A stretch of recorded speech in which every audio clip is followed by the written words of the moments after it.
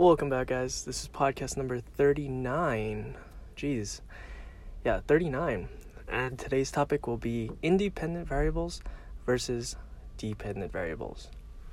So the main difference as a person, as a human being, in different environments, most of us are dependent variables, so we depend on other people to be happy, for us to be happy. You can see it at workplaces, like when the manager's unhappy, everybody's unhappy. When the manager's happy, everybody tends to be happy. It's just a really weird, it's like monkey see, monkey do, and I think it's really ingrained into us.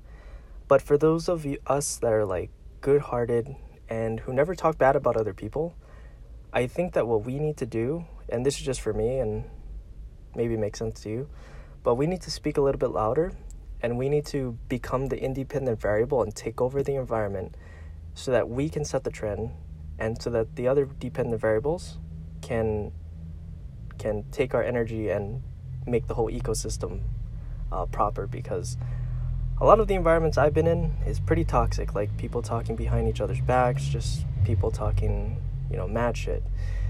Pardon my language, but it's truth. But yeah, hopefully, if you guys are good, speak a little bit louder. Anyway, take care, guys. Have a good day.